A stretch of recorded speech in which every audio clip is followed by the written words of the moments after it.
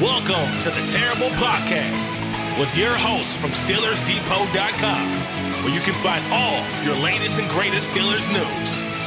It's Dave Bryan and Alex Kozora, always lit, talking Steelers.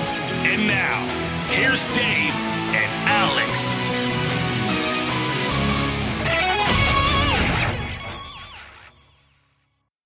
Welcome to the Terrible Podcast, Season 14, Episode 55. He's Dave Bryan. I'm Alex Kozora, SteelersDepot.com. Thanks for being back with us here this Monday, Steelers Nation. This victory Monday as the Pittsburgh Steelers defeated the Cincinnati Bengals 16-10. Sunday at Paycor Stadium. Pittsburgh now 7-4 on the season, back in second place in the AFC North. Dave, I know there'll be caveats about the point totals and saltines and Ritz references, I'm sure, and all those things. But by golly, we saw an NFL offense yesterday, and I'm going to take it.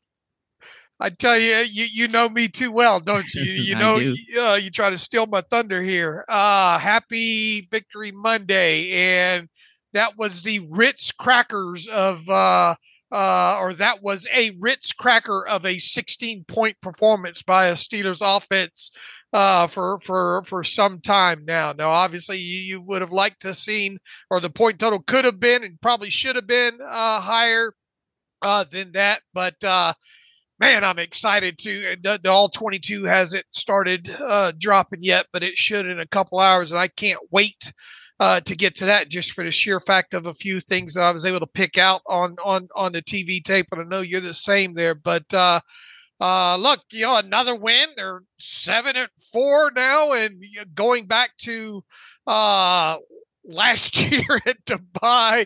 What are they? 24-6 since the bye last year. No, 14, 7-2, 7-4. Yeah, 14. Yeah, my math is. I'm trying to pour coffee in every hole that I have this morning. And another thing, I thought, if somebody came out of a coma right now, and you had to explain this team being 7-4 in one tweet, I'm not sure you could adequately do that. But the record is their record, and they're the fifth seed. They're waking up the fifth seed in the AFC right now. Second place in the AFC North. You obviously have what you would think would be a very winnable game coming up on Sunday at home against the Arizona Cardinals. And back to what you said, I mean, it looked like an NFL offense for the most part in this game against the Bengals on Sunday. How you feeling this morning? Feeling good overall. What a difference a week makes. And of course, the coordinator change and the big gaudy stat line, while 16 points is nothing to generally write home about. 421 yards of offense. So in 44 games under Matt Canada, they hit 400 yards 0 times. The first game without him, they do it.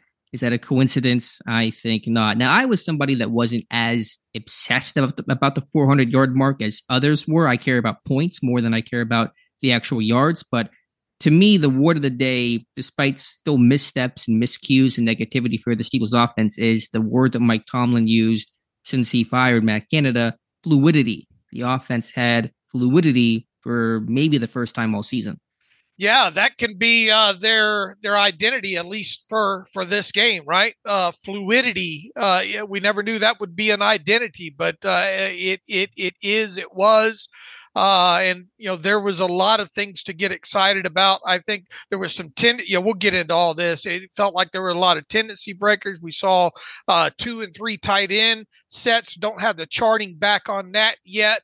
But it stuck out like, very easily with 2 and 3 tight end personnel groupings in this game. Middle of the field throws. Look, I know overall, if you look at that picture, there's only 2 or 3, kind of middle of the field things, green dots showing up in there, but that might as well be 14 as far as I'm concerned there. It's stuff that we haven't seen. And man, they opened up with one down the middle of the field to Pat Freiermuth there. I think Joe call that or ask for that, or at least on his take. Yeah. on his Saturday terrible take there. So kudos to him. And look, one of my 5 keys to the game that I wrote up on Saturday was got to say a mouthful. And boy, did they! I didn't envision that being that big of a mouthful, but they obviously utilized Pat Freiermuth a lot more in this game, and with great success on top of it. So, where would you like to begin? Well, let's just backtrack very briefly to talk about what happened prior to the game and some players not playing in this one. Mika Fitzpatrick, Montravius Adams ruled out on Friday. That was announced after our podcast on Friday, but no big surprise there. It does sound like the team is hopeful. These players are that Mika Fitzpatrick will return for this upcoming Sunday against the Arizona Cardinals. So we'll see what Tuesday Tomlin's presser brings, and of course Wednesday's actual practice report. Injury standpoint, in game seemed to be pretty healthy overall. George Pickens got the wind knocked out of him. He returned, finished the game. Calvin Austin had an ankle injury, according to Mike Tomlin, late in that game. It was never even announced by the team until Tomlin said something post-game. So we'll see where that stands on Tuesday. Other than that, seems to be pretty healthy overall. Quickly, from an inactive standpoint, notable names inactive. Anthony McFarland was inactive over Godwin Igwebuike getting the hat there. So that's interesting. To see. Blake Martinez inactive. Darius Rush was active and played as the team's dime defender. Yeah, and looking at the biggest surprise, at least to me, in this was the Godwin Igwebuike being active, and I think that was necessitated by them needing more special team snaps out of him altogether. He played 14 total special team snaps in this game, and that might be related to the lack of safety / inside linebackers with what they wanted to do in some various areas there. So I think that's what ended up costing Anthony McFarland his helmet in this game. And it was really of the 6 players on the list this week, because obviously they had to have 6 inactives because of Tariq Carpenter being elevated on Saturday there. I believe that was probably what went into the decision making with the inactive list there. So not huge by any stretch of the imagination, but that's probably the reason why we saw Godwin up and McFarland down. That makes a lot of sense. Good explanation there. All right, Dave, let's jump into this game again. Pittsburgh winning this one 16-10. Really strong offensive output, pass game, run game. To me, beyond fluidity, you can use the word balance for this offense. 33 pass attempts, 33 rush attempts, success with both. That's really what you're looking for. Thought Pickett was able to distribute the ball well to a bunch of people. I believe 8 players caught passes, or maybe 8 players had more than one reception, something like that. They ran for $153. Najee Harris, this was his day in the run game. So just overall, just a balanced offense that got big plays, pass game, big plays, run game, and just overall, I thought was efficient in both regards. Alex, this team had 6 explosive plays in this game against the Bengals. We've talked about that quite a bit over the last couple of weeks, and not only the lack of explosive plays, but how most of them were coming in the run game. Which, look, you're not gonna get any pushback from me on any time that you can get a run explosive play. But we talked about the lack of pass explosive plays and how you can't really be expected to lean on run explosive plays only. They had 4 passing explosive plays in this game of 43, 39, 29, and 24 yards in those 4. And then you add in, Najee Harris stacking up. I got to pull a Hines Ward and take my hat off and hand it to Najee Harris. 2 more explosive runs by Najee Harris in this game. One early that just, I can envision Chris Berman doing the highlight on that, motoring ahead through the pile there for 20 yards. And then he had one later in the game about the 5:58 mark, I think over to the left side there for 22 yards. So 2 more explosive runs for the team in this game. And more importantly, you had the 4 passing explosive plays, which was good to see. So 6 total explosive plays there really sticks out as far as why this offense had some success in this game. And the other thing, you know where I'm going with this, is the third downs, something that we've talked quite a bit about. 8 of 17 in this game overall, 47%. And within that is the stat that I had it pulled up last night. Something else we've talked quite a bit about that I thought really highlighted as the good game that Kenny Pickett had. Oh, where was it here? The third, I guess I'd labeled that a little bit different here. Let me see if I can find it. Well, I know his adjusted net yards per passing attempt was also where you want it to be, right? Oh, yeah, over 7. Yeah, with that.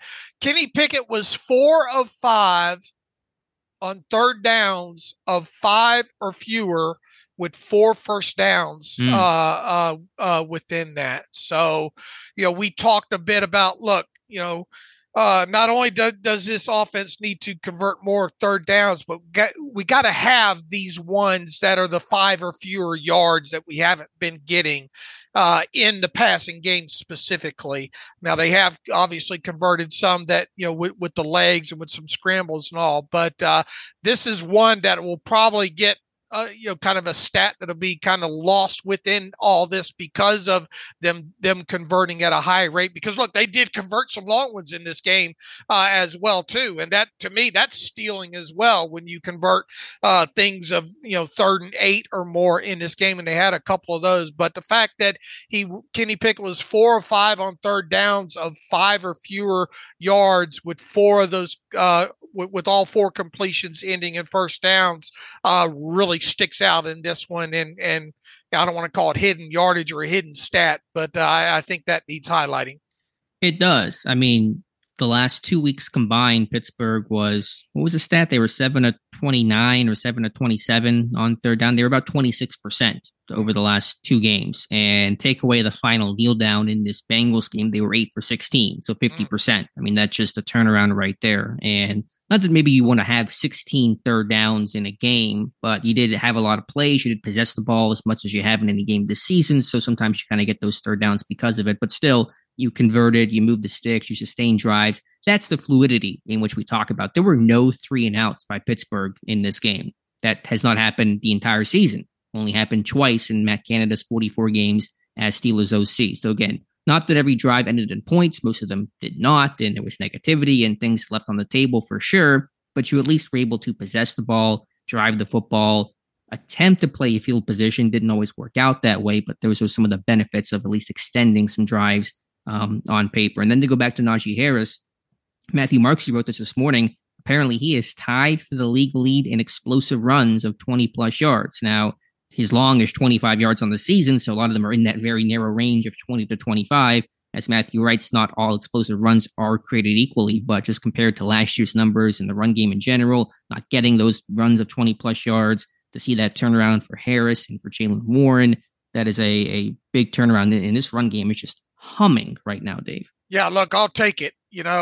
Talked about Najee coming out of Alabama and the lack of percentage of explosive runs, and once again, you get an explosive run of and technically in the NFL, you hear Mike Tomlin talk about explosive runs of being 10 or more yards and all like that, but 20 is significant, and anytime you get one of those, to me, I feel that's stealing, and kudos to him. And those were a couple of hard earned 20-yard runs on top of it. Very, very physical run. He was between him and Jaylen Warren, he was the better back in this game against the Bengals. So good to see that for sure from Najee. And what was the stat for explosive pass plays in this game, right, Dave? And they had 3 in the last 4 games combined. That's what we talked about. So they had more in this game than they had in the last month. Yeah, exactly. And that's something else to get excited about. And, obviously a couple of those, they came in basically all areas of the field. You had 2 in the middle of the field, 2 to Pat Freiermuth. You had one down the right sideline.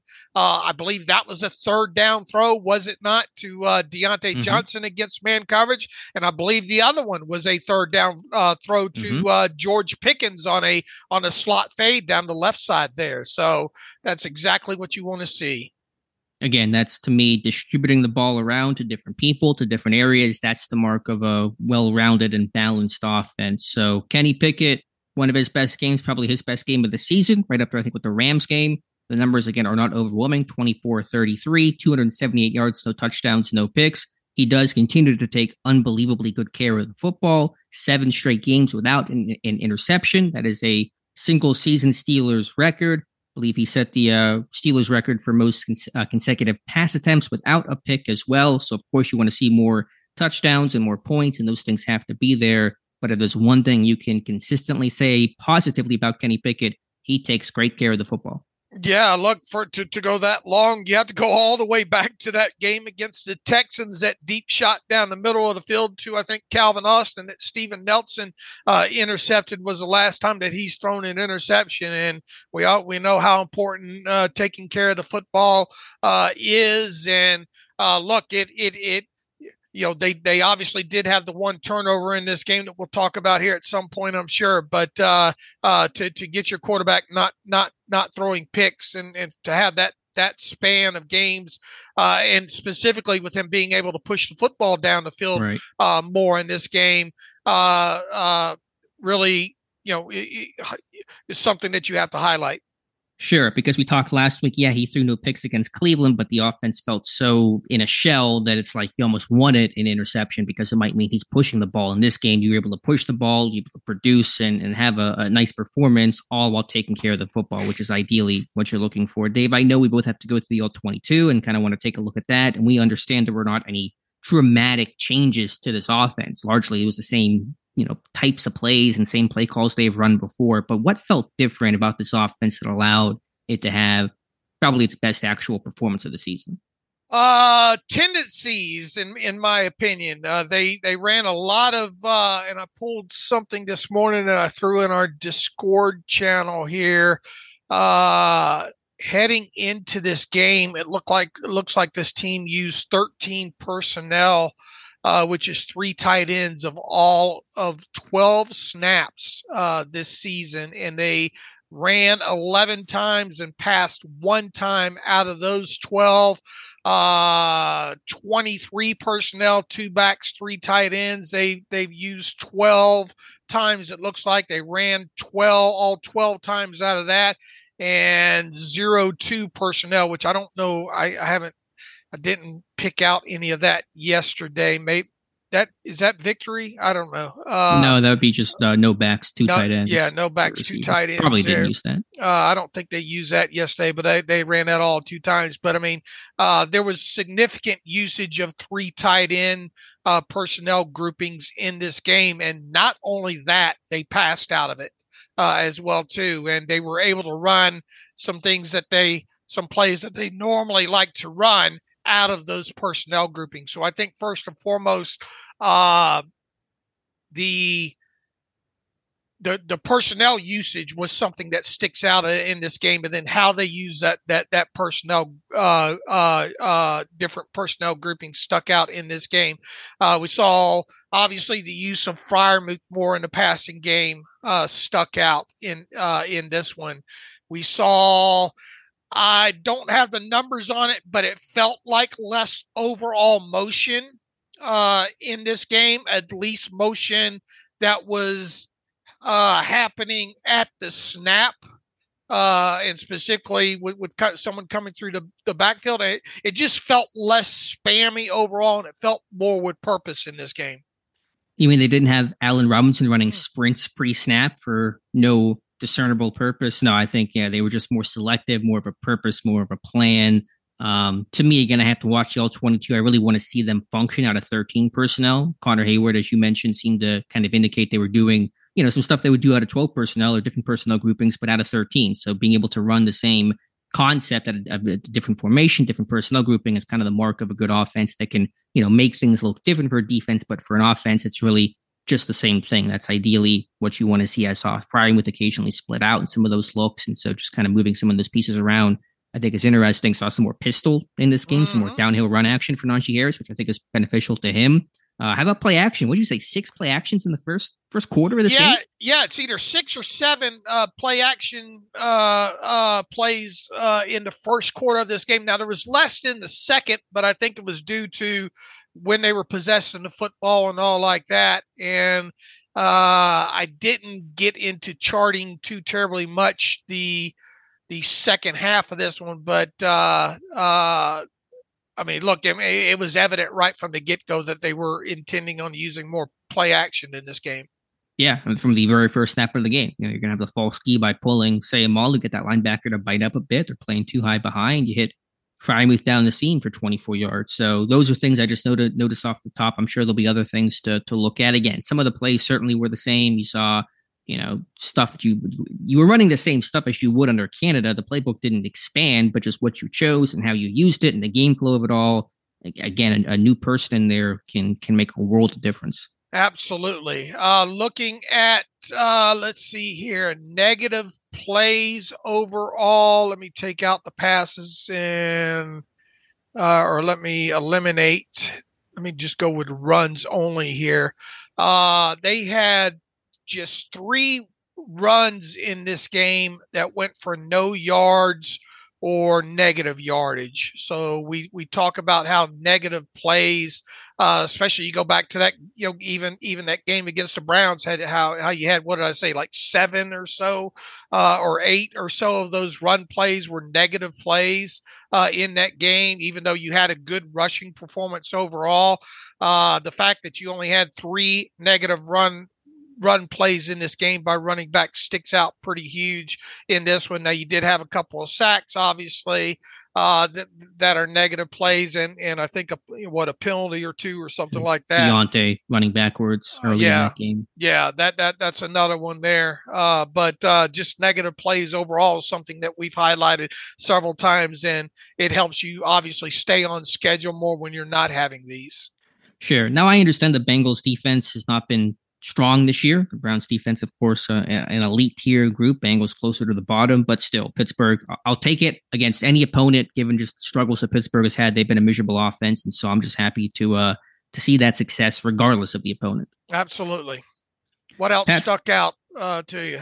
Yeah, I mean, just Pat Freiermuth with 9 catches for $120. I mean, that is a career day for him. The first Steelers tight end to go for 100 yards since Vance McDonald back in 2018. 9 receptions for Freiermuth is a career high for him, and more than he ever had at Penn State or in Pittsburgh. So just a big game for him, from literally the first play of the game, the 24-yarder, and then next drive they have 3rd and 13, same thing down the seam for 29 yards, and just taking what the defense gives you. They're going to play soft zone coverage. You sit down underneath, show the quarterback your numbers, and get 10 yards on 1st and 10. I think just for that, for even Darnell Washington, his lone reception finally came off with something other than boot action. He was able to sit down and a 5-yard curl and get 5 yards of yak because he's just such a big dude that's tough to take down. So saw a lot of kind of softer zone coverage, and I just thought this offense was in rhythm. And you made a comment on, I think, Friday's show about watching Ben Solak's for the Ringer, his breakdown of this offense. And sometimes the top of Pickett's drop would not really match up to where routes are breaking. And I was kind of watching that a bit more, just not in depth, but just watching back this game a bit. And you kind of saw on some of those concepts, Pickett top of the drop, hitch and throw. The ball would be out as soon as Pickett would reach the top of his launch spot there. And I just felt this offense was in a lot more rhythm in terms of where the footwork of the quarterback was, and the drop of the quarterback was to where routes broke. And it just seemed like there was just, again, fluidity for this offense. And look, the fact that Freiermuth was able to catch so many passes, the third linebackers are good. Pratt and Logan Wilson, and those guys can cover some ground. So I think that's another key area where play action and the ability to run the football really had those linebackers thinking about what they were going to do, especially in rundown situations there. And once again, I thought this could be, and I wrote about this in my Saturday Keys about how I thought, it was a great opportunity to get Pat Freiermuth. They went into this game with 30 receptions out of the tight ends in total. And obviously Pat Freiermuth has missed a lot of time this season here, but they had 9, 10, 11, 12 receptions out of their tight ends in this game. So nearly matched half of what they had on the season in tight end receptions. And when you have receivers that are going to get the attention like Diontae Johnson and George Pickens have been getting throughout the season here, it's important to, when you get into these games, that you're probably going to see a lot of zone. We've talked about that as well too, how you're seeing these defenses probably playing a lot more zone against Kenny Pickett. It's important to take advantage of these opportunities with your tight ends in this game, and they did that for sure. And in terms of yardage, what percentage of yardage for the season from the position comes from this game? I mean, it's got to be close to half, 120 for Freiermuth, 11 for Hayward, 10 for Washington. That's $141 from your tight ends in this game alone. You probably had about 200 yards receiving in this game, coming into this game on the entire season. Yeah, absolutely. So, and now you've got that on tape, and that gives opposing defenses something to think about right now. It's not just past 5 yards outside the numbers, in this game. That we saw. Something else that stuck out. We talked. You hit on it about Allen Robinson. A lot of times we have seen Allen Robinson when he's coming in motion. It's a run play, right? And generally to the side that he's motioning to. A couple times during this game, they sent Allen Robinson in motion, and he continued on, and you get the quick flare out to him. Yeah, and a completion to him for 11 yards, I believe, on the one. But yeah, it just goes back to me distributing the ball to different people. I know coverage will dictate sometimes where the ball goes, but you have Freiermuth with 9 catches, Warren has 3, Pickens has 3, Diontae has 4, Connor Hayward 2, Robinson 1, Washington 1, Calvin Austin 1. I just didn't see that stuff before, where the ball was really just kind of being moved more. Again, I go back to that word fluidly to different people in different situations. You had middle of the field shots, you had sideline shots, you had short stuff, you had your boot game, your zone beater kind of game, sitting down underneath, almost tank concepts. It just felt like, I know it's for any other franchise, it'd be okay. That's basic NFL offense. But for Pittsburgh, it's like finally you kind of see the foundational level of NFL offenses and how they should run, and you can hopefully build off of that. You even had a dump off to Jaylen Warren that gained a few yards in this one. Yeah. Over to the left side. What play was that? Left side? 15 yards, yeah. So just really, just like to see the ball being spread around by Kenny Pickett, and that's going to produce usually more often than not good outcomes for your offense. But of course, Dave, the run game still the bread and butter for this team. Najee Harris for 99 was over 100 briefly, but then lost a couple yards late in that game. But still, take that, a touchdown for him. Jaylen Warren, a quieter game, but they're not all going to be home runs. I think we're a bit spoiled by the last couple of weeks of what Warren was doing. 13 for 49, still ran just fine in this game. And as you said, made some plays out of the backfield. The fumble, of course, was costly. Should we pause here and kind of talk about that sequence of the Diontae almost touchdown and then the Jaylen Warren fumble and Diontae and all that? Sure. All right. So Pittsburgh driving. Looks like Kenny Pickett on a post route hits Diontae Johnson for a touchdown, but the refs ruled it incomplete. The cornerback knocking the ball away as Johnson was going to the ground. Gene Steratore, the rules analyst for CBS and former NFL ref, believed that likely would have been a touchdown had it been challenged by Mike Tomlin. Tomlin was asked about why he did not challenge it, said he lost vision of where the ball was at and vision of that play being so far away from him. And of course, being on the road, you did not get the replay from the stadium there. So what was your take on the incomplete ruling and the lack of a challenge by Mike Tomlin? First and foremost, I understand, I guess, why Mike Tomlin didn't challenge that because of, I guess no replay in the stadium there, but isn't somebody upstairs watching TV or something like that? And could you have called a timeout there, maybe to wait for to at least see a TV replay in that? Second of all, I respect, the heck out of Gene Steratore, but let's remember that he knows his audience. I'm not trying to take anything away. He's on, and he's probably on 90, not 93. Is he on the Fan? Does he not go on the Fan? Not on the Fan. He's on DVE okay. radio. Probably on there right now talking about it. Quite honestly, he knows his bread and butter as well. He knows his audience. Could this be a surviving the ground kind of issue here, or continuation issue here? I mean, there's no doubt that he gets two or three feet down in this one. I just wonder if this is. I'll say this: it would have been worth a challenge, I think. Well, there is no survive the ground element because of the end zone. Once he has possession and the 3 feet down, that's a touchdown right there, no matter what happens going to the ground. I think the question is, did he have that 3rd foot down?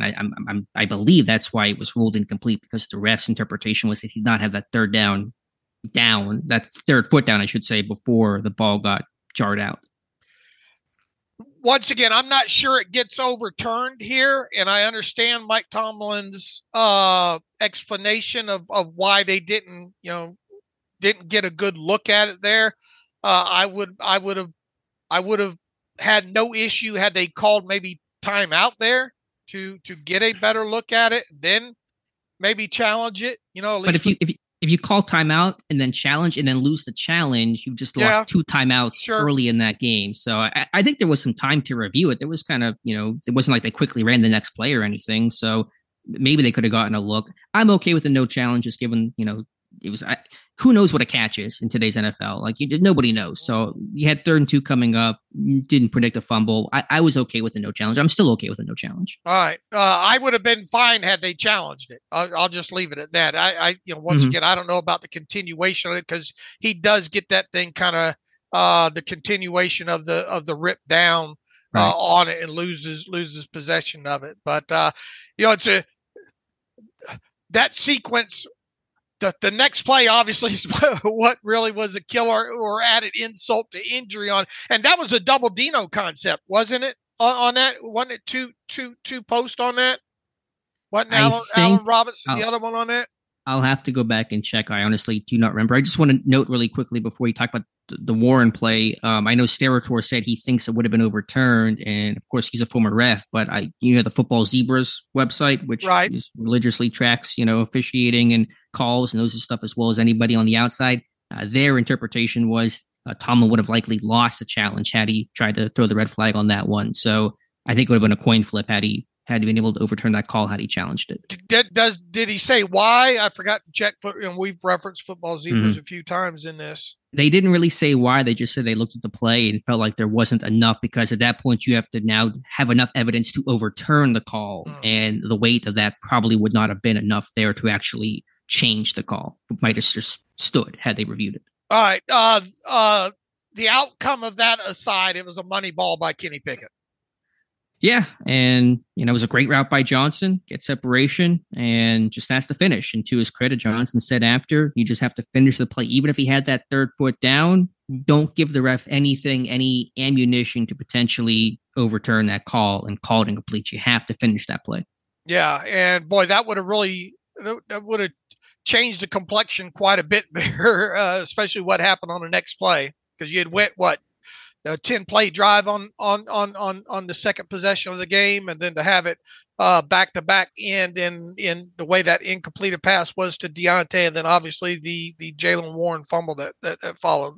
Yeah, so 3rd and 2, Pittsburgh runs it left side with Jaylen Warren. He fumbles, going to the ground. Ball bounces away, recovered by the Bengals, and returned a long way as well. And great point by you, Dave, to give props to Connor Hayward for making that tackle, because if he doesn't, that's almost certainly going to be a touchdown the other way. And who knows what the outcome of that game looks like from there. But the attention is going to Diontae Johnson on that play, who, it's 3rd and 2. He just kind of walks off the line, which, to be fair, that happens. You see receivers do that from time to time. But as the ball's bouncing around him, he's oblivious to it, never runs at all, even when other guys are running the other direction. Johnson, until we see, from what I can tell, we'll see what the All-22 says, but never appears to run at all. And that's, of course, been called into question for his effort and lack of awareness. I would imagine there's quite a coaching teaching moment there within that from several aspects, not only the way Diontae performed on that play or didn't perform, but the way Connor Hayward performed on that play. Never assume anything, because look, you have a guy that had speed, and they pointed that out on the TV broadcast there. If Connor Hayward's not chasing that, end up making a tackle, that's a touchdown the other way, in my opinion.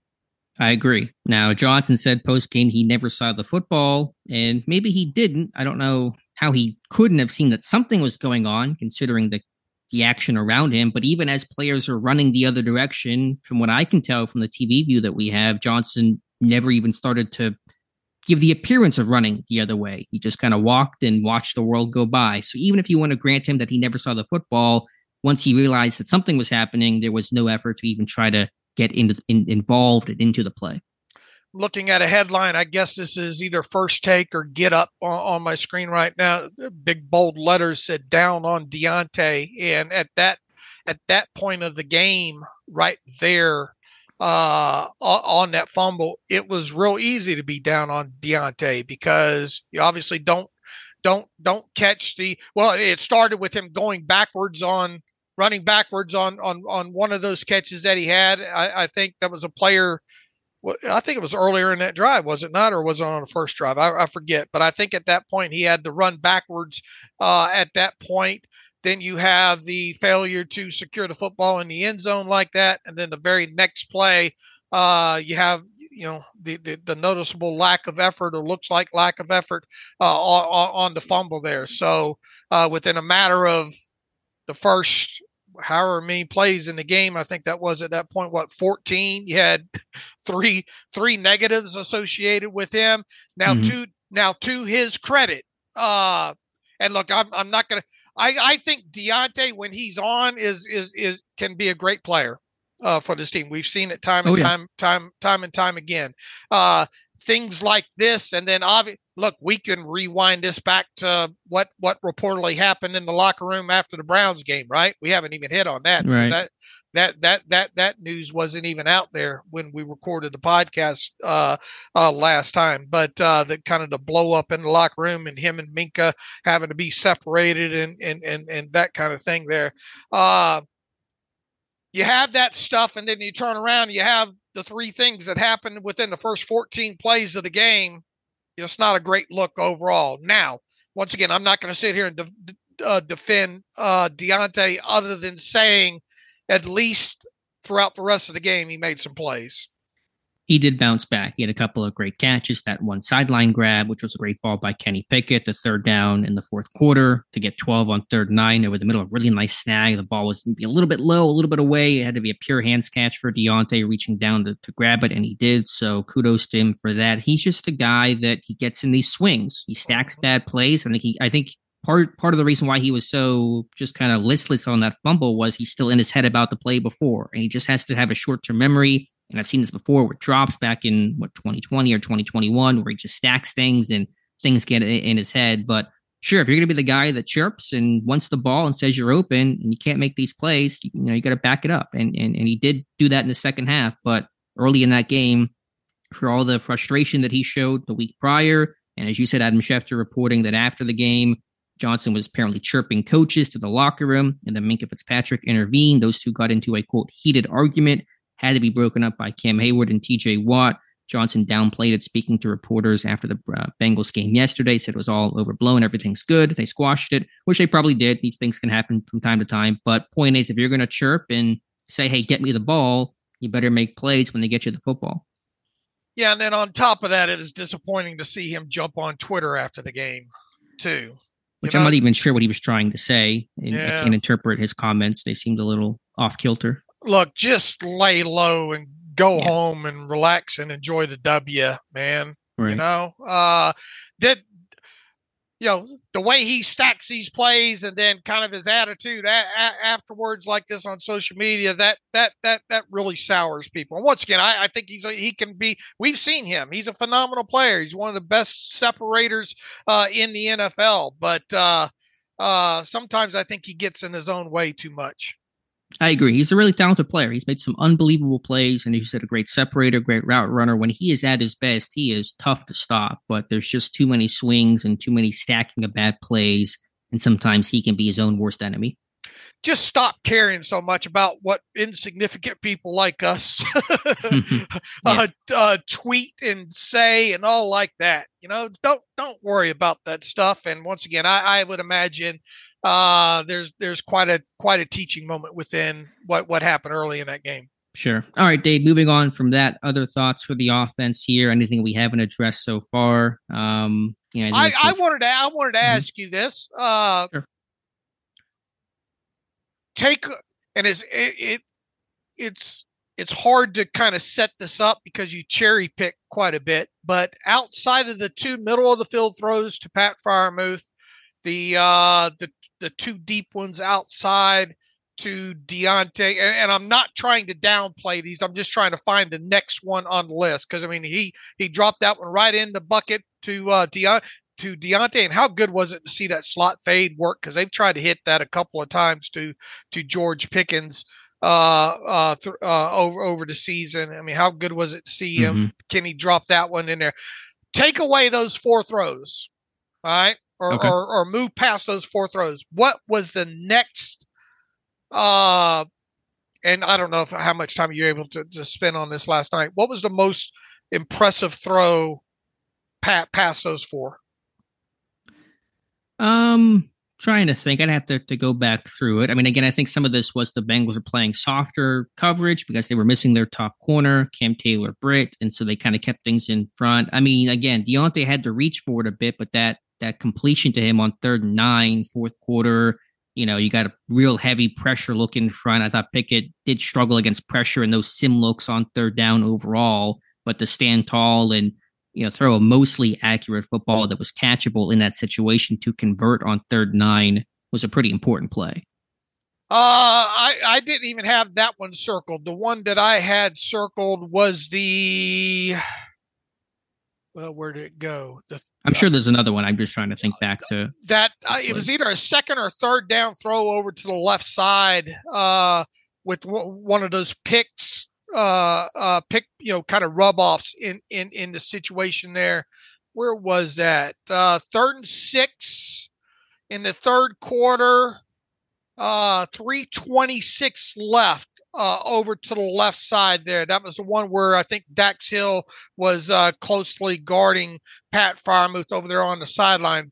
Kenny Pickett put it on him over there on the sideline. Once again, it was kind of a continuation of a rub off, but there still wasn't a lot of great separation on that. And Kenny Pickett put it right on. That was a 3rd and 6 from the Bengals 25. If you don't convert there, you're kicking a field goal right there. But instead they got the first down, and 3 plays later, they got the touchdown. That was the out route to the sideline, whatever it was, right? Okay, yeah, and that's why I was a little less concerned, a little less hyper-focused on middle of the field and more on just get the ball to other guys than just Pickens and Johnson. And that's a great example of that. They had a couple of out routes to Freiermuth, I think, on 3rd down or stuff that picked up, decent yardage. So, yeah, that's a great pull by you. That's probably a better throw than what I suggested from Kenny Pickett in a big-time moment. And I know Ross McCorkle's listening to this, or Ross McCorkle, and I don't want to influence this in any way. And I'm open to a lot of pushback here on this. Was that the turning point of the game? Could that throw and conversion on 3rd and 6 to Pat Freiermuth be a turning point in the game? Obviously, you don't know how the game's going to play out at that point, but it was. What was the score at that point? It was 7-3, right? Yes, I believe so. All right. So if you don't convert there on 3rd and 6, you're kicking the field goal and you're down 7-6, and you're really disappointed because at that point, I mean, that ended up being a 14-play scoring drive at that point. Yeah, although I think the turning point will do Ross's job for him is the Trenton Thompson interception because the Bengals were driving and that led to that long touchdown drive that Pittsburgh had. All right. Well, at least offensively, that might have been the turning point of the game. And I'm adding qualifiers there. But going back through the TV tape and matching it up with the play-by-play sheet and all, I found that, once again, I'm not diminishing the other 4 throws that Kenny Pickett made that were all explosive plays. I was just trying to find out what was the next less obvious money throw that Kenny Pickett made in that game. A critical play, nonetheless, to convert on third down, a bugaboo for this offense, really throughout the entire season, but specifically the last 2 weeks in particular. So again, throw away the end game kneel down, 8 of 16 on third down, 50%. That is where you want to be as an offense. That's again, huge. 16 third down attempts, maybe a bit too much, but 8 conversions, I'll sign up for that. Let's talk about the Najee Harris touchdown. Do you think there was holding on Darnell Washington? Chris Hoke apparently pretty adamant there was holding, and he can't believe that the refs did not penalize Washington. Yeah, I kind of see where he's coming from. I don't know. Now, look, at one point there that the hands are hidden inside. And anytime that you can get those hands locked inside, good on you. And less likely to get, just for the fact that you're able to get those hands inside like that. But I'm not trying to diminish or take away here, but I was, especially with there being laundry on the field there, I was really surprised they picked it up. They did throw the flag, right? And they picked it up. That was interesting to see that conversation, what that would have been like. Yeah, I mean, it might have been, but I'm not going to complain. I'll take some breaks. The Steelers offense could use a break every now and then. Right. And look, you can go through this game. I think there was obviously a couple of holds on the Steelers that didn't get called. Now, obviously, you're talking about a significant play on a touchdown in this situation here. But I was a bit surprised they didn't leave that yellow on the field there. I'll just leave it at that. Outside of that, though, and I have not seen, I don't know if PFF has updated the grades yet. Darnell Washington really looked good in the blocking aspect of this game. Yeah, and they played him a lot, 37 snaps, I believe. I'll check if the grades are up. I don't believe they are, but usually those come in a bit later on the day. Let me just try to pull it up here.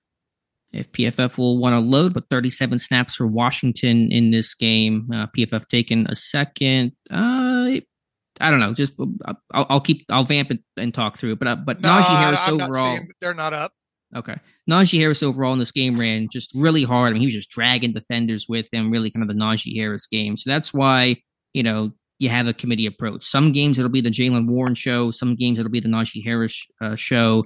You have 2 talented backs that can win, that can churn out tough yardage, that can mirror the identity and what the personality of this team wants to be. So I've said it. I'll say it again. I'm happy both guys are in Pittsburgh. They're both assets to the Pittsburgh Steelers.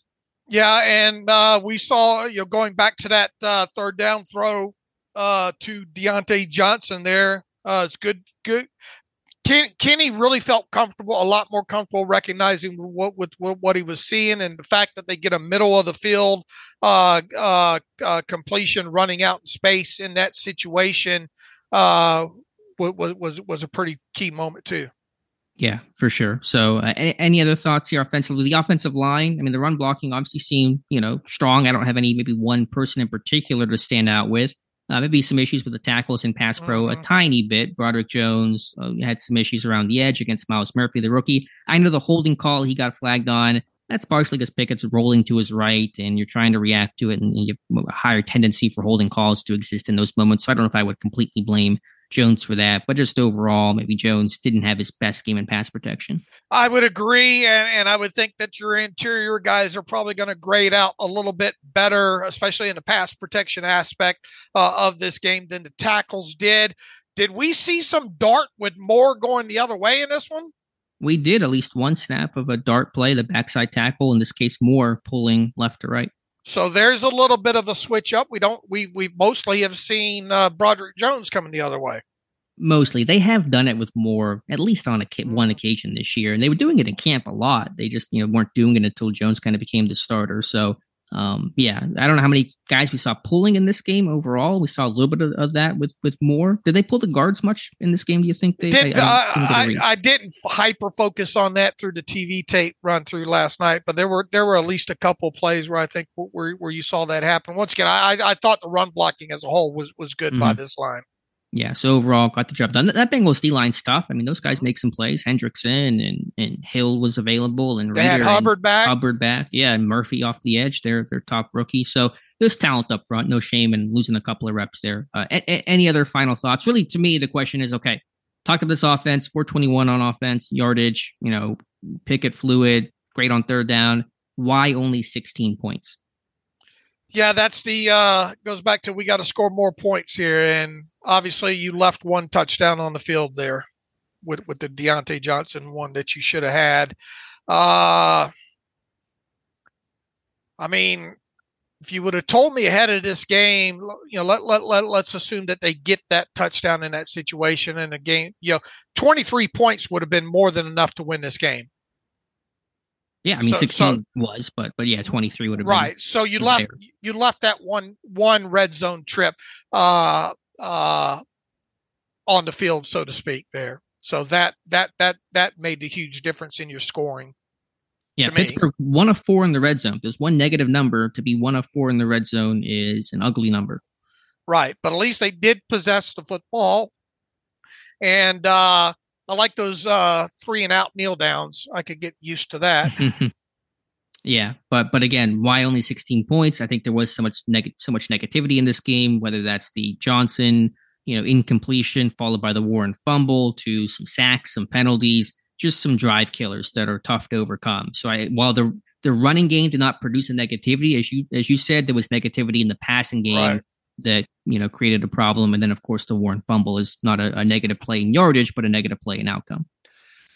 Boy, they like to continue to buck some of these things statistically. What did I say? Kenny Pickett, Justin net yards. Let's see. Kenny Pickett posted a 7.66. Man, hang that one in the Louvre. Kenny Pickett posted a 7.66 adjusted net yards per passing attempt stat on Sunday, and even with no TD passes and being sacked twice. That's hard to do. I was going to ask last quarterback to do that. I don't know. I'd have to look. I mean, I'm sure it's probably happened a lot more than what we think. But and look, where else was his average depth of completion target in this one? 6.4 air yards per completion average, which isn't by any stretch of the imagination huge, but it's a lot better for him in this one. I think his intended air yards was something like 8.4 or something like that overall. So and obviously didn't turn the football over and got sacked twice, but for him not to throw any touchdowns in this game and to be sacked twice for, I think, 10 yards in this game to still put up a 7.6 adjusted net yards per passing attempt number, let you know that he was pushing the football down the field in this one, or at least getting the run after the catch, yada, yada. I know it can be a little cliche and trite to say he was playing with more confidence, but I think he was, or at the least he was a lot more decisive in this game. He just felt more comfortable with where to go with the football, and they got into a rhythm. And again, it just felt like the offense was running a lot smoother than it had been virtually all season. Right. And look, we've talked. You keep going back. We got to go back to third downs. Third downs were very significant in this game. Not only just third downs overall, but the third downs with 5 or fewer yards, just magnificent. Magnificent. Yeah. It was. All right, flipping over to the Steelers. I need another pot of coffee here. We're both. Hey, it's a victory Monday that will take it overall. Going over to the Steelers defense here, to me. Not that it was any shock, but the goal was to contain that Bengals run game, make Jake Browning in his first career start, make some plays, try to win that game.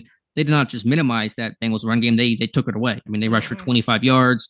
Cincinnati didn't have a single rushing first down in this game. I mean, there was nothing with the run game.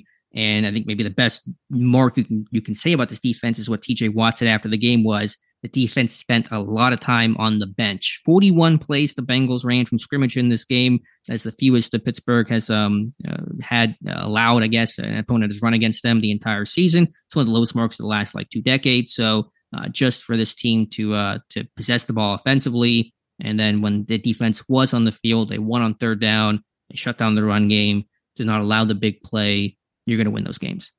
The Bengals tried to Steelers the Steelers. win ugly. In this one. And look, you even look at Jamar Chase had 4 catches for 81 yards. 2 of those came on just, unlucky pass tip situations in here. And look, kudos to him. I mean, that he's paid his money too, right? So definitely good on him that he had the wherewithal to grab a couple of those tip passes. Do the Steelers need to start drafting a little bit these a little bit taller inside linebackers? Because Michael Walker got up a little bit. What's Michael Walker go? 6'2", 6'2" and something. Let's see. Should whatever it was, need another inch there probably. But what is Walker's height? Maybe we can. I'm saying 6'3". Okay, what I'm saying here is normally the Steelers like those 6'1" guys, and I'm not sure I'm not sure one of those guys gets up and gets to that. In other words, I was glad to see him get up and especially as close as he was to the line of scrimmage in that situation of being drawn up, getting the hand on the football. Just the unfortunate part was it landed in Jamar Chase's hands, and the other one was that was Casey coming flying. Casey. He should have picked that one. Yeah. Casey should have the pick. Yeah, I bet he's kicking himself on that one there. But once again, 2 of the 4 receptions to Jamar Chase came that way. The other one, he earned that one and down the right sideline there. And that was overall really good coverage, I thought, by Joey Porter Jr. And, he even tried to get the hand, up last minute there. And look, the other guys are paid to make plays as well, too. And I just chalked that up to a good receiver won that one in a contested catch situation overall. But I mean, he was your they kept. We talked about Tyler Boyd and having to keep him contained because obviously, look, they were without T. Higgins in this game, and that was a big blow to them overall. But they kept Tyler Boyd in check overall on his 3 catches. Trying to think what else kind of point to make here. One of those mixing catches late in the game, the 39-yarder you pointed out late last night there that the Steelers only had 10 guys on the field in that situation there. Missing Darius Rush was out there for the next snap. So that's one reason why that run went for so long, but ultimately did not hurt the Steelers. Yeah, Chase, no back-breaking plays. Nobody else stepped up. They got the one play action, the sample in the left flat where Pittsburgh was out of position and he, had a lot of room to put that ball in the end zone. But again, not a lot of stuff really hurt you. Just to go back to Joe Mixon, his stat line, 8 carries, 16 yards along a 4. I mean, you take that all day. If you tell me they're going to run for 25 yards and Browning's going to have to win that game, you roll that dice and you're pretty confident in that situation. So I thought the pressure was a bit more consistent. You sacked Browning 4 times. The interior D-line got more of a push to help collapse that pocket. That was critical. And then the big interception by Trenton Thompson. I think that is a turning point of the game. Bengals driving. They're at Pittsburgh's 18. And then Thompson jumping the curl route into the flat, picking that one off, leads to the Najee Harris touchdown the other way to get Pittsburgh the lead. Trenton Thompson, man, kudos to him. He's impressed since he got signed mid-camp. He got signed, that's why there's no camp bodies, because he got signed when the safeties were all hurt. Corey Trice went down for the year. Thompson came in. He impressed in camp. He's got size. He hits. He can cover. Had a pick in the preseason. He's active around the football. And against the Browns last week, he dropped that one on Cooper on the sideline. He did not drop this one. Made up for that mistake, and that was a big time play. Absolutely, and I think a thing that sticks out with him, at least on the tape, is he does a great job of coming up and breaking down and making tackles in space. Yeah, he described himself a couple weeks ago as a well-rounded player, and I agree. He does kind of everything well, but he's aggressive, and he read that play, and he took his chance. He was going for the football the whole way. Browning never saw him, and to jump that one out there in the flat, yeah, just a big time splash play. Absolutely, right when they needed it too, down in the Steelers' own end of the field. Joey Porter Jr. Spent a lot of time traveling with Chase. What was it? Something like 90% of the snaps or something like that. He followed Chase around. Yeah, I forget the exact stat. It was a lot though. He was certainly shadowing him. So there was no question about Pittsburgh's game plan. They did a good job with getting pressure overall, mostly with 4-man situation. You know, another unfortunate thing, the first half of this game, the Steelers were winning the game at halftime, but they weren't winning the game. Well, you said it was Steelers beating Steelers. Yeah. At half. Yeah, you had Chandon Sullivan come through. How did he not get the sack on Browning on that one there? And then to follow it up, TJ Watt gets the penalty on the back end of that there. That was obviously unfortunate in that situation there. Here's something I have a pretty big takeaway about. Alex, I don't know about you, but I would probably try to block TJ Watt sometimes. It's a bold strategy. That's why we're paid the big bucks. But yeah, that 3rd and 3 late in the game, I think though, honestly, that nickel blitz by Sullivan influenced the tackle on the tight end because Sullivan came in and they still should have picked up Watt, obviously, right. But I think it kind of screwed with their eyes a bit where this guy came in late and they timed it well and Watt came free. But yeah, leaving TJ Watt unblocked, you're going to have a bad time. Yeah, I'm going to call that something that they might want to focus on. Any team for that matter. That rematch, yeah, the coaching point for the rematch later this year. Let's see here. Watt, the other sack, having to go through 2 people, was impressive on that. Cameron Hayward getting him one in this game and wanted to make sure that TJ Watt does not get that one. Do you think they're going to change that? Do you think they're going to split that sack? Look, just from the quick rundown on TV tape, I think Hayward was there enough. If anything, they split that one, but hopefully they don't. In that situation there, Ogunjobi doing a good. They talk about getting their hands up in this quick passing game. Especially coming out of the Browns game, you saw one instance of Larry Ogunjobi not getting home and getting hands up for a pass bat down. That was good to see. Nick Herbig, boy, that guy can go from point A to point A to point B in a hurry on that sack. There drops into coverage on that one, sees Browning rolling out, and boy, he got home quick on that sack. Shot out of a cannon, and he just I love the mentality of, okay, I'm not going to let this dude just run around Browning and just try to, find a play. I'm going to go attack him and not try to figure out what he's going to do and react to it. I'm going to go make the play. And it's funny, both of his sacks this year have come in plays where he either dropped into coverage or was supposed to drop into coverage. That first one against the Rams, he was supposed to drop. He just ended up blitzing and got the sack because of it. So I love that mentality. And yeah, that dude came in like a bolt of lightning to take down Browning. And he only played, and this goes back to something we said earlier here, he only played 3 snaps in this game. But when he's on the field, he's not playing a lot of snaps. But when he's on the field, he's making a key play. Oh, yeah. Now, I'm not as upset about the lack of rotation because when the Bengals have 41 plays in total, then obviously you guys are fresh and there's not a concern about rotation. So this is okay. But yeah, I mean, Herbig, since the bye, how many snaps has he played? I mean, he's the production, like on a per snap basis, he might be the most productive edge rusher in football right now. Since the bye, he's played, I don't know, 35 snaps or so. He's got 2 sacks. He's got a forced fumble. He's got 3 tackles for a loss. And yeah, I mean, that's remarkable. Trying to think what else.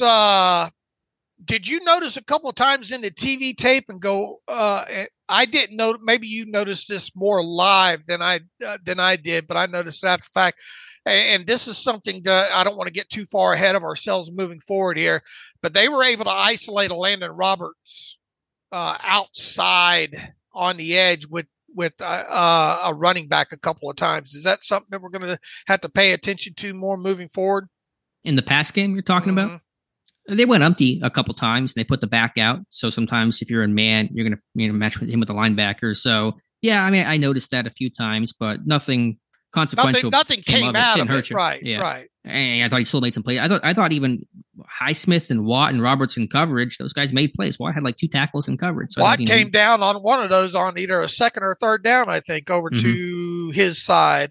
Came down and blew that up pretty quickly. Yeah, so those guys that maybe aren't normally dropping into coverage or aren't known for the coverage, kudos to Roberts. We kind of criticized Dave for not being a cover guy. He's covered extremely well in some more short areas, but still, he's done a really, really nice job. So kudos to him for that. But yeah, we'll see how much he gets tested going forward. And they obviously didn't push the football down the field. I thought Browning was bailing out of a couple of pockets in this game, or a couple situations where maybe I thought he could climb up in the pocket and didn't. But they obviously their goal in this game was, once again, kind of like the Steelers like to do, try to not make any mistakes and any critical errors, get the ball out as quickly as you can. And, obviously they didn't have much of a run game to lean on. And you had to know, as is the case every week, that the Steelers defense were going to come into this game trying to shut down Joe Mixon, and they did. Yeah, since Cam Hayward's return, this run defense has really tightened up, and hopefully you get back Minkah Fitzpatrick next week, and you're gonna have your run guys back. Whenever Minkah comes back, let's assume it's next Sunday. Who starts opposite of him? Will it still be Trenton Thompson? I'm leaning that way. Have they used him more free or strong? No, he's been more of a strong safety. Okay. And I don't think Casey's free safety. He's a hitter, but he's not really a box type. I think it'll be Thompson and Minkah until Neal returns. I think you might be right there. Yeah. He's earned it. Yeah, it definitely hasn't been too big for him. Any other thoughts here defensively? They can move. They can rotate both those guys as well too. I think they trust Thompson enough to move into the middle of the field sometimes. Yeah, and Casey will still play in dime. If Casey's your dime defender, which was the case last year, you're really happy with that package. And I think a couple of times in this game, you'll see Patrick Peterson even sprint back to middle of the field. Yeah, I know he did at least on one occasion. And they're traveling more, not only just Porter, of course, on top receivers, but you're seeing a lot of teams in recent weeks do these 2x2 sets. They'll have twin receivers to one side, 2 receivers to the other side, and you're seeing Pittsburgh now travel and put Peterson or occasionally Porter over slot. And so you didn't always see that in the past, maybe partly because Minkah would often roll down and play slot, roll in those kind of looks, and him being out, he may change things up a bit. But I have noticed a trend in the NFL to go 12 personnel, 2 tight ends to one side, 2 wide receivers to the other side, usually the open side of the field, and see how defenses defend you. I didn't pay attention much in the TV tape to Darius Rush. What did you see out of Rush in his usage? He didn't play a lot of snaps overall. 8 or 9, I think. All dime packages. Nothing incredibly notable. He was supposed to be out there for that one snap, right. So want to make a note there. But yeah, for a rookie to come in and get those situational snaps, that's a good learning experience. All right. What else from the defense stuck out? I think that's probably all my initial thoughts here, Dave. So there is kind of one ugly mark for this game, special teams, not at its finest. And I made the point, and I think Mike Tomlin talked about it after the game, that field position, that battle Pittsburgh was losing pretty routinely, especially in the first half of this one, not downing punts, allowing long kickoff returns, penalties, negated punt returns, those types of things. From a pure punting and kicking standpoint, Boz and Harvin looked just fine. But the other stuff I thought was really allowing Cincinnati to hang around in that game. Yeah, that first punt, we talked about that last night in our Discord chat there. There's no way you can't let that. You've got to have the wherewithal of where you were at on the field. You got to make sure that gets down inside the 5 in that situation. Yeah, you just have to be able to down that one. There's no question about that. And then the squib kickoff, right, was the one that they returned quite a ways. Mm-hmm. Yeah, I don't know exactly what the issue was on that one, but kick coverage has been a little bit shakier lately. And then you had a couple of special teams penalties, didn't you? Didn't Mark Robinson have one? Mm-hmm. Austin had a pretty decent run back, and that got wiped out, which has happened a couple times this year. And then I think Carpenter, what was one that got called there. So not a bad outside. Boz did what he's supposed to do, and I think Harvin punted pretty well overall, don't you think? Yeah, I thought his punts were money. Just unfortunately, there were 2 touchbacks, which it's more on the coverage unit than it is on, I think, Harvin there. I have a stat of the weird I do want to mention about Chris Boswell, because he has been just automatic, especially against the Bengals, including the playoffs in his career. Boswell is 43 of 45 against the Bengals on field goals. That's 95.6%. In the regular season, Boswell's field goal percentage against all other opponents is 85.4%. So he's just money against Cincinnati. All right. Can't wait to look at the all 22 on this one and talk more about it on Wednesday. Yeah, so probably that's probably our recap analysis of this game until we see the all 22. Should be really fun. Like, for once, we're excited to watch the all 22 of this game more than we have been in quite some time. So any other thoughts here, Dave, or do you want to get to some reader emails and close out today's show? Yeah, I think we can get to the reader email portion here. Let me sort them out here. We have Antonio Frazier writes in, as always, thanks for being the best place to get real Steelers news and analysis. I'm so excited to finally see the Steelers look like a real offense and like they have a plan. I'm not trying to get too high, but do believe this could be a turning point in our season. Do you feel that all this was because we played a bad Bengals defense, or was it really all about getting rid of Canada? Also, it looks like the Steelers had a good weekend with all the other teams losing. So do you think they have a real shot at being division winners? Thanks again for all that you guys do throughout the year. Really help us understand the Steelers. You guys rock. All right. Thank you, Antonio. Look, this wasn't a great defense overall, and they were without Cam Taylor-Britt in this one, and you had Hubbard coming back from injury overall. But look, we've seen this Steelers team go up against some defenses and think they should have had better performance than what they had in this game. Now, without a doubt, this was Steelers beating Steelers in this game. So, look, this is the NFL on any given Sunday. The way I look at it. So, I'm not reading. I'm looking at the totality of what we saw this offense do and not do from schematics and mixing up tendencies and doing some of the stuff out of 2 and 3 tight ends and spreading the football around and at least 5 money throws that Kenny Pickett made in this game, and really a 6 when you include the drop to or whatever do you consider that a drop? Semantics, but yeah, I mean. Yeah, what else would you call it? It's in his hands, and he did not complete the play. Whether or not it was ruled correctly is moot at that point. So yeah, I would call that a drop. Long story short, Antonio, I imagine Alex feels the same about this. I'm not reading too much into quote unquote, as you list here, bad Bengals defense. That's the furthest thing from my mind, I think, coming out of this game here overall. No, I agree. I mean, I think the Bengals, the numbers may not show it. I think it's a talented Bengals defense. There are some real talented guys, especially that front seven. And listen, the Steelers have been a bad offense, and so it's not like it's the Eagles or whatever beating up on some crappy defense. Okay, that's one thing. But when the Steelers have been miserable and can't get out of their own way and can't make plays to see that and then make some plays, I'm not gonna put the asterisk next to it really at all, because Pittsburgh has struggled against good defenses, bad defenses, etc. To see them play, their most fluid game of the season, I'll take it. His other point: do you think this could be a turning point in our season and win the AFC North? Look, I mean, Baltimore won again Sunday night. They do, I think, have a couple of tough games coming up and all like that. And here's the other thing. This as bad as this offense has been, the Steelers team went into yesterday's game with a 6-4 record. They're 7-4 now. They still have not played their best offensive game of the season yet. Or it feels like they could play better on offense at this point. Obviously, need to try to find a way to put up more than 16 points. I will say this coming out of week 12 of the NFL season right now.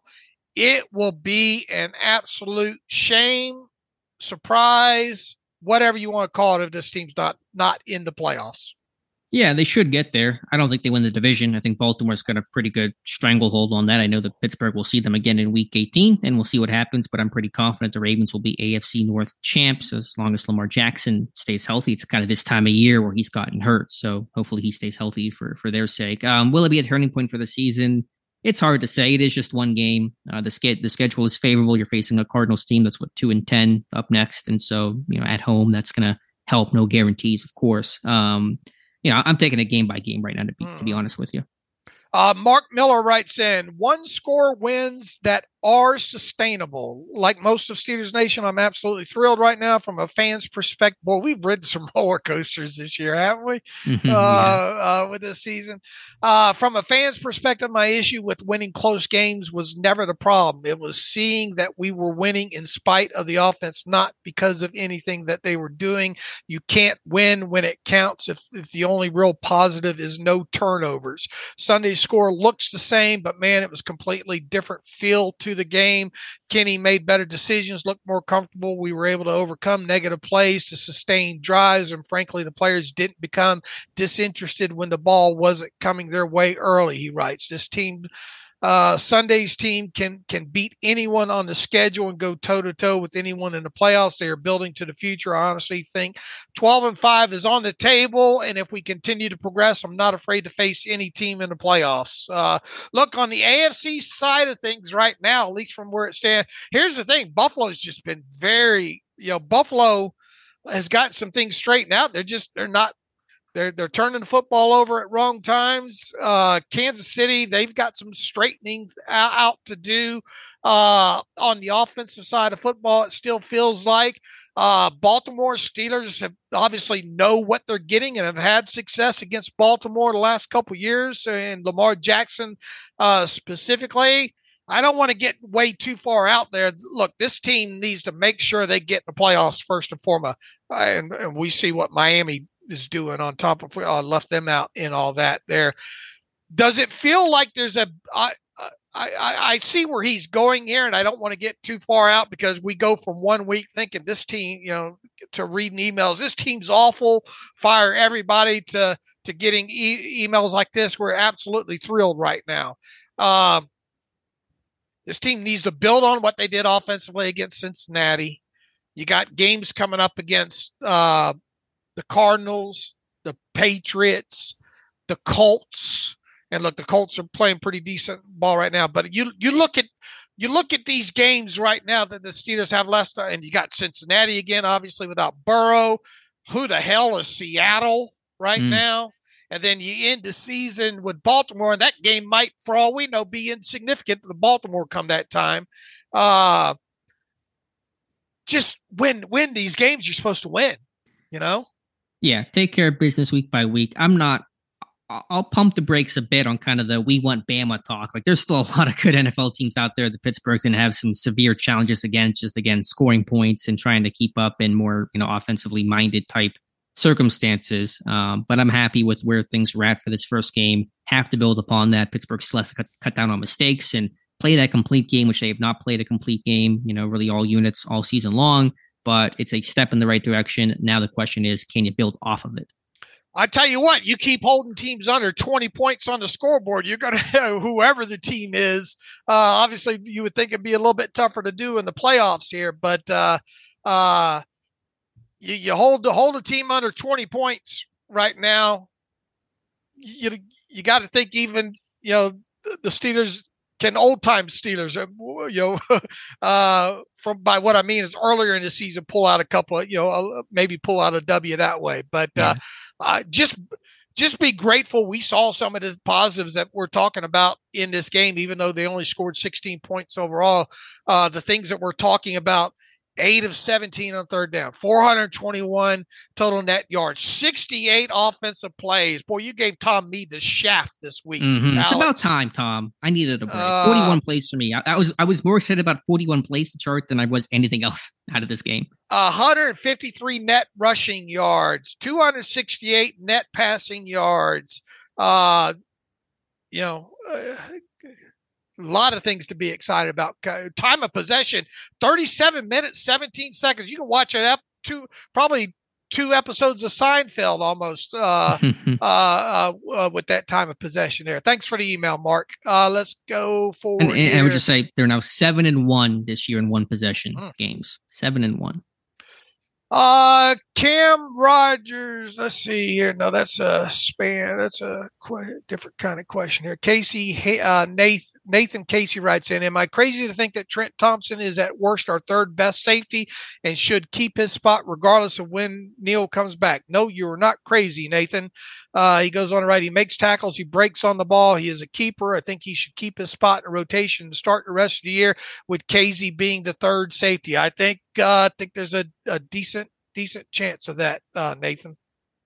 Yeah, I mean, Neal's still out a couple more games, and Thompson will kind of use this as an audition to see what he can do and continue to stack positive performances. I think he will start next week if Minka comes back. I think Casey will go into that more rotational type role. So if Thompson keeps playing like this, so when Neal comes back, he may maintain his spot for sure. Andrew has a flex scheduling question. Any idea when the Colts game day and time must be finalized by? Me and the core Steelers group are going to the game, but the NFL is making it impossible to plan the actual trip. I know it's 28 days on the Thursday night. Yeah, there was a to be announced, I think, with the time on the Colts game. I'm seeing 1:00 shown though on Pro Football Reference for the Colts game on December 17th.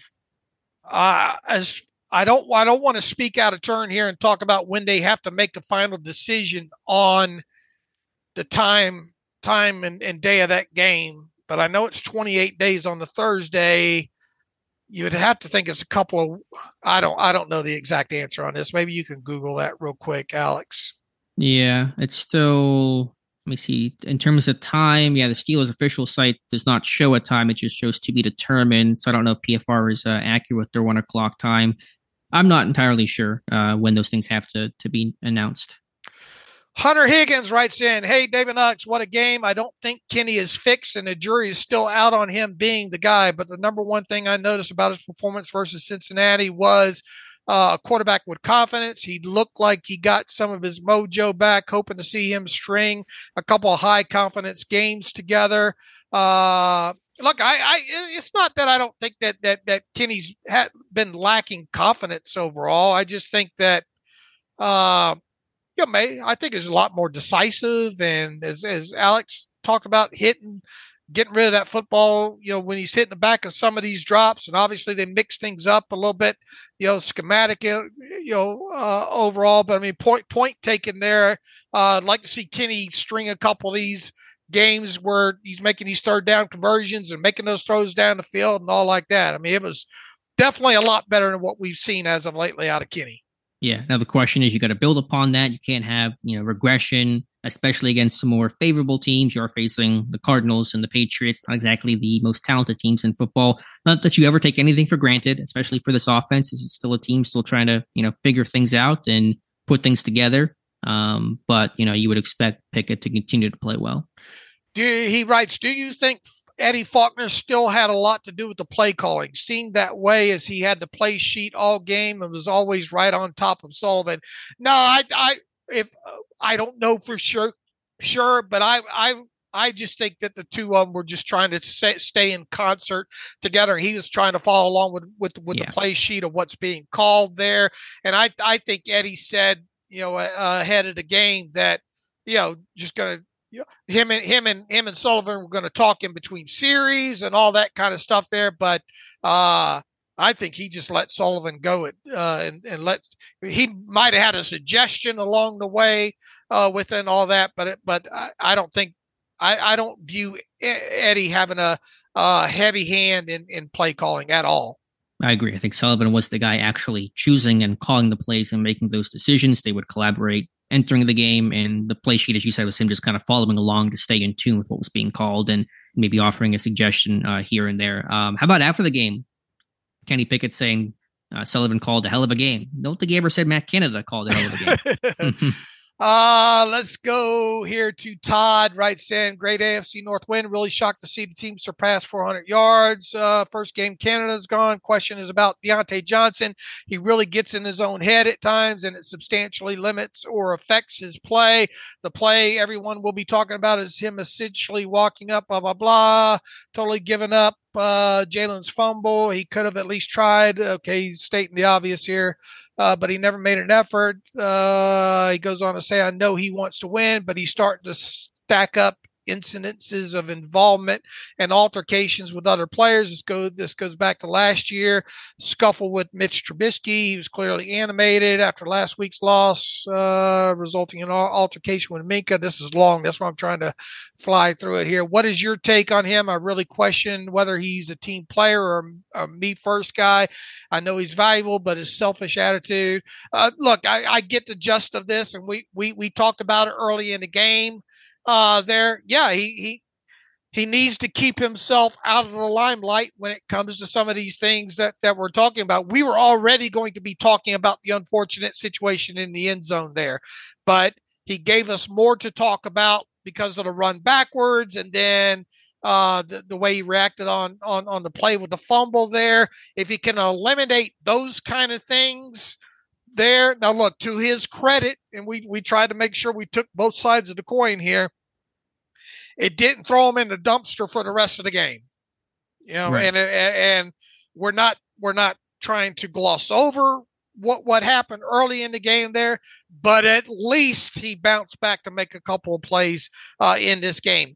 Yes, he needs to, as he puts it, substantially limit these other kind of things, and we don't need to be talking about him after games, either altercations or getting on social media and all like that. Man, just go do your job and take it to the house, and give us less of these other things to talk about in games. Yeah, as you said a couple of years ago, he wouldn't have bounced back. He would have just continued to spiral in game and not made some of those plays he made in the second half. I really don't know how to. I understand the concern. I get that, but like, what do you do about it right now? He's playing. He can be an asset when he's on his game. He's going to be your starting receiver. We'll deal with any sort of offseason talk in the offseason, but right now we're in season. Johnson's your guy. Hopefully he just is able to make some plays and minimize some of these, as you said, kind of distractions and other non-receiver type stuff. Because look, like it or not, coming out of this game with the win and all the positive that we saw on offense, Diontae Johnson's going to be a talking point this next week, right? Right. And thankfully it was a win, because it becomes much less of a talking point. Winning really cures and masks and covers up a lot of this stuff. Here's what I try to do if I'm Mike Tomlin. Obviously you're going to have the teaching moments in the film room and all like that. If I'm Mike Tomlin, I pull them aside and say, look, draw the line in the sand right now. Don't give them anything else to talk about the rest of the season here. Let your positive actions on the field speak for themselves moving forward. And the further that other stuff gets in the rearview mirror, hopefully it gets further in the rearview mirror. I agree, but I feel like that conversation has probably happened before. So I haven't again, though. Yeah, no, I'm with you. Just win. We'll just win, and it'll cure a lot of these ills.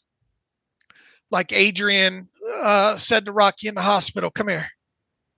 Win. Just win. And then that's the first Rocky. I think that's the second one when she's. I think I've seen the second Rocky. Oh man, how can you not? That what a hell of a scene in the hospital there when she says, "Come here," and Rocky leans over and he goes, "What?" And she goes, "Win." And then that's when the music, dong, and then Mickey says, "What are we waiting for? Take us." You cannot watch that scene without getting goosebumps, have the hair on your arm stand up. Even to this day, what you got to watch. You have not sat and watched. Look, now you get past Rocky 3. Yeah, they can have the rest of those movies, but those first 3 Rocky movies, you got to make that your goal this offseason, Mr. Lacka movie guy. You got to watch uncut versions of Rocky 1, 2, and 3 on a Saturday afternoon. I watched Rounders this weekend. Does that count? Yeah, that's a good movie. Very good movie. I don't have to watch Rocky now. You set the scene so well. I feel like I was there. It's Rocky, the one man played by Dave Bryan. Yeah. I want to see the whole release. Yeah. Yo, Alex. But back when those movies were obviously big when I was a kid, and I could sit there and recite just dialogue after dialogue of those 3 movies. But man, that scene in the hospital, you got to re-cue that one up. What a great scene that is. Brad writes in, hello, David, Alex. I just wanted to ask, is Trenton a possible fit to play along? Another question about Trenton. here. Look, we pointed out after that game last week, I thought he played well against the Browns overall. Very unfortunate that he didn't get that interception in that game, but he has represented himself well right now. Maybe they do have something there. Yeah, and again, I think even in camp, we noticed he had a really good camp, a really strong preseason. The guy that was deserving of a practice squad spot. Good on special teams, wasn't he? Probably, I can't remember on that aspect. He probably was making some plays there, but he's worked up the ladder, and it's almost a little Robert Spillane-like, where you just kind of get on the practice squad, hang around, and then work up the ladder. Didn't have the special teams impact that Spillane had, but just kind of hang around and make some plays and wait for your turn and take advantage of it. All right, I think we got through the bulk of them here. I think we're about an hour and a half on this? Yeah, so we'll come back Wednesday. No live stream tonight. That's just our normal schedule. We had one last week, so come back Wednesday through the All-22. I believe it actually just dropped, Dave. So I know we're both diving into that offense together. All right, we'll do it. And we'll talk about what we see on Wednesday and start working towards the Arizona Cardinals game in week 13. So in the meantime, you can follow me on Twitter at Steelers Depot. Follow Alex at Alex_Kozora. Follow the show at Terrible Podcast. Email the show, theterriblepodcast@gmail.com. If you like what we do and want to donate to the cause, SteelersDepot.com. Hit the donate button. Also, if you like an ad-free version of the site, SteelersDepot.com. Find the ad-free button. A lot of great content. Some film rooms going up on the site. Alex's stats of the weird is fantastic as usual. So we invite everybody to swing by SteelersDepot.com over these next few days as well too. So until Wednesday, as always, thanks for listening to the Terrible Podcast with Dave and Alex.